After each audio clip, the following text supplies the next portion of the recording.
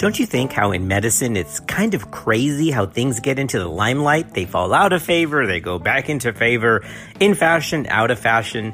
Well, such is the case with vitamin D. Vitamin D recently has made headlines because of its possible protectant effect against COVID-19.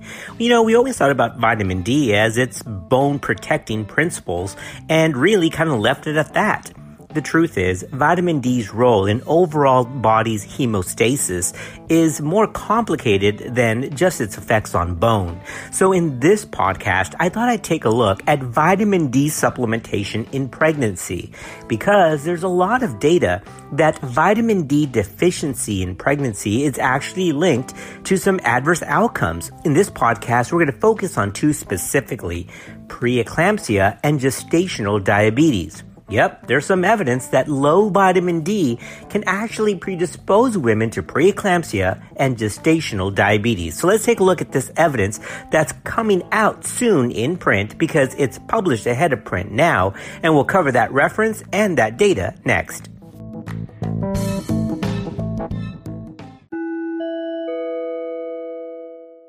The data for this podcast comes from Current Opinions in OBGYN from August 2020, which is published ahead of print. The title is Vitamin D Supplementation During Pregnancy, an overview, with the lead author being Perez Lopez. Fetal needs for vitamin D increase during the latter half of pregnancy, when bone growth and ossification are the most pronounced. Vitamin D travels to the fetus by passive transfer, and the fetus is entirely dependent on maternal stores. So, maternal status is a direct reflection of the fetal vitamin D status. The vitamin D level in breast milk also correlates with the maternal serum level. So, low vitamin D levels in the breast that come from low vitamin D levels in the mom can also exert a harmful effect on the newborn. There's been renewed interest in vitamin D, and particularly, of course, low levels and its potential for adverse outcomes. Now, there is biological plausibility for vitamin D to play a role in pregnancy outcomes, given the presence of receptors in gestational tissues. Also, oddly, there's vitamin D receptors in uterine muscle, and this could affect contractile strength. Lastly, vitamin D has been shown to have immunomodulatory effects both on the fetus and the mom, thereby potentially protecting the host from infection. In terms of natural sources, actually, very few foods in nature contain vitamin D. The flesh of fatty fish like salmon, tuna, and mackerel, and fish liver oils are among the best sources of vitamin D. Small amounts of vitamin D are also found in beef liver, cheese, and egg yolks. Vitamin D status is clinically studied by measuring circulating 25-hydroxyvitamin D. As pregnancy advances, the majority of women display spontaneous reduction of circulating 25-OHD maternal levels. This occurs even in sunny regions and places without air pollution that are close to the seaside. Even when pregnant women receive small amounts of vitamin D supplementation, defined as less than or equal to 200 IUs per day, vitamin D levels tend to be reduced. Now, it's hypothesized that during the first half of pregnancy, vitamin D may contribute to fetal growth and to the programming of some fetal functions and organs, including, among others, the central nervous system, bone, and, of course, dental enamel. So, it seems reasonable to maintain sufficient maternal vitamin D and calcium levels that will cross the placenta to the fetus. Serum 25-OHD levels are reported typically as nanograms per ml. Regarding preeclampsia, several studies suggest an association between low vitamin D levels and increased risk of the development of preeclampsia. Some studies based on 25-hydroxy-D levels measured early in pregnancy have not found such association. However, the frequency of preeclampsia is reduced when vitamin D levels are maintained at an elevated rate during the last trimester of pregnancy, with supplementation of up to 4,000 IUs per day. So it seems that vitamin D may have a role at decreasing the risk of preeclampsia by down-regulating some placental anti-angiogenic factors.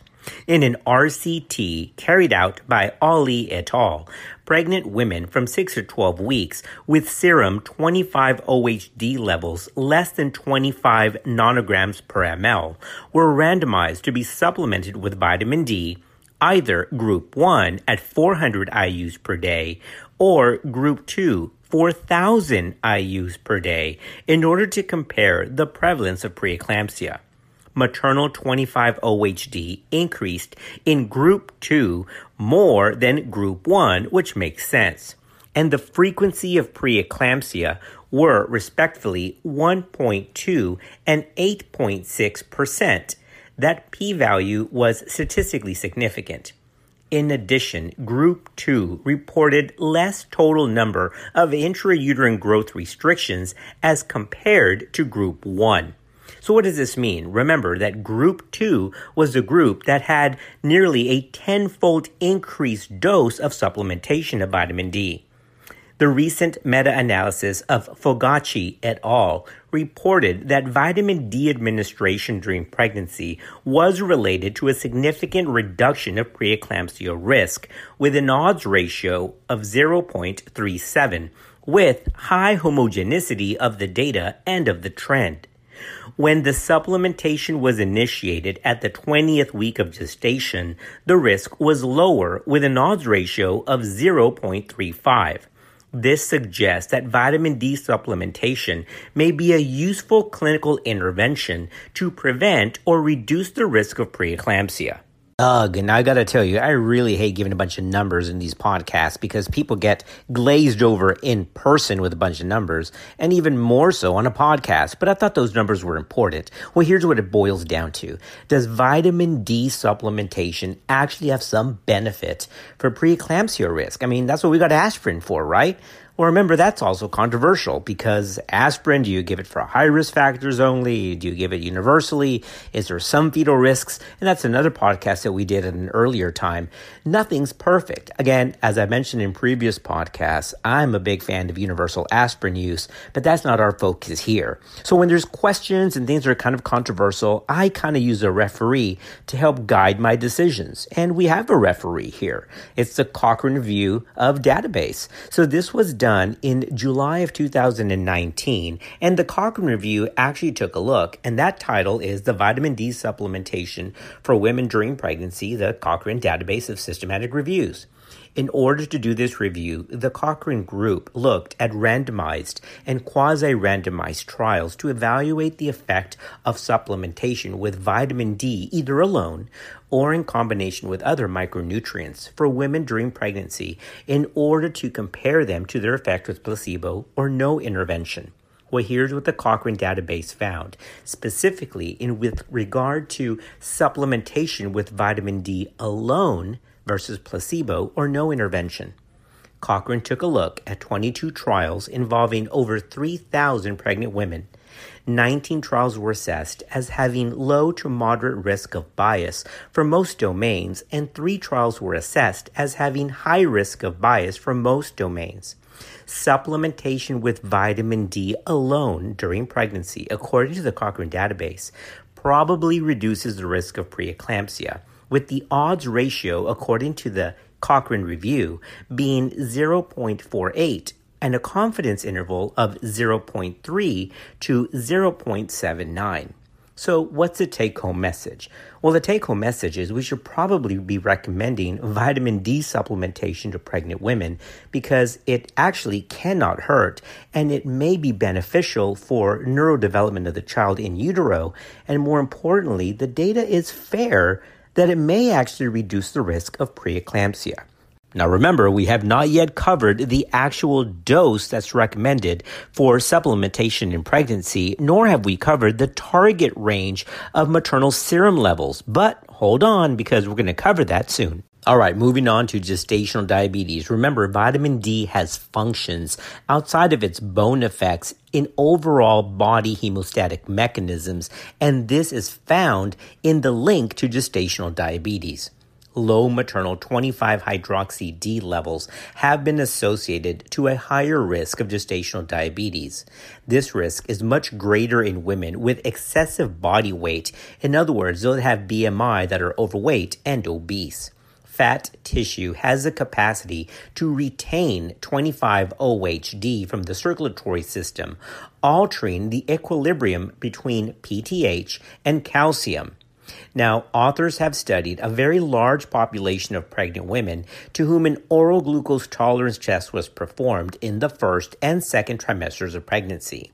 The authors, which is Shou et al., actually found that maternal vitamin D deficiency was associated with a higher risk of GDM and increased fasting blood glucose. In addition, the negative association between 25-OHD deficiency, which they defined as less than 20 nanograms per ml, and fasting blood glucose was stronger among women with excessive body weight. Just as we covered the Cochrane Review for preeclampsia, let's cover the Cochrane Review and their results regarding vitamin D supplementation and GDM. The Cochrane meta-analysis of RCTs and quasi-RCTs reported that vitamin D supplementation during pregnancy does decrease the risk of GDM with a relative risk of 0.51. That study gave 95% confidence intervals of 0.27 to 0.97.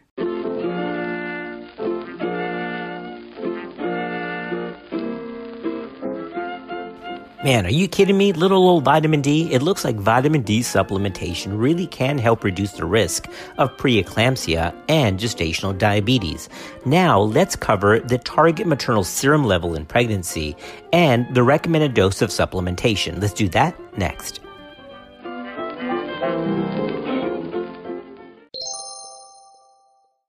The U.S. Institute of Medicine, or the IOM, has recommended a serum 25-OHD cutoff of more than 20 nanograms per ml to define sufficiency. However, the U.S. Endocrine Society has set a serum target range of 25-OHD of more than 30 nanograms per ml as the optimal target for bone health. The U.S. IOM recommends a vitamin D3 intake of 600 IUs per day during pregnancy and lactation that will help maintain maternal bone health and ensure infant bone growth. ACOG and the International Federation of Gynecology and Obstetrics, or FIGO, recommends supplementing with 250 to 600 IUs per day cholecalciferol during pregnancy as a standard. Again, the supplementation from ACOG and FIGO is a range of 250 to 600 IUs per day of cholecalciferol. They also recommend that vitamin D deficiency should be treated with vitamin D levels at dosages of 1,000 to 2,000 IUs per day. So there makes a distinction between routine supplementation of up to 600 IUs per day. But if the woman is known to be deficient, we're talking about 1,000 to 2,000 IUs per day. Vitamin D is the preferred supplemental compound for pregnancy because of metabolic advantages over vitamin D2. Now, before we finish this podcast, I do need to read to you the official ACOG stance, although ACOG's stance was from 2011. Yes, there's a committee opinion on vitamin D supplementation in pregnancy, which is now a whopping 9 years old. In 2011, ACOG released a committee opinion, which was 495, entitled Vitamin D Screening in Pregnant Women. Now remember, this is now 9 years ago. But according to the college at that time, quote, there's not enough evidence to recommend screening all pregnant women for vitamin D deficiency, end quote. But again, remember, we're talking about 2011. In this committee opinion, it did state and recognize that the Endocrine Society, however, did recommend screening for deficiency in high-risk individuals, which included pregnant women. ACOG stated that it was reasonable to check for vitamin D deficiency in vegetarians, women with limited sun exposure, and ethnic minorities with darker skin. ACOG, in that 2011 piece, also stated that there was no consensus on the optimal serum level of vitamin D in pregnancy, but it did recommend 1,000 to 2,000 IUs as being safe for those women that were found to be deficient. Now, fast forward 9 years to 2020, and the August published ahead of print Current Opinions in OBGYN. We now have a maternal serum level goal of at least 20 nanograms per deciliter, but with a target range of 30, and the supplementation again of 400 to 600 IUs per day in the general population, and again up to 2,000 IUs per day for women who are vitamin D deficient. It seems that there is a benefit for supplementation for vitamin D in pregnancy, and that's why it's important to keep abreast and current with evidence-based practice.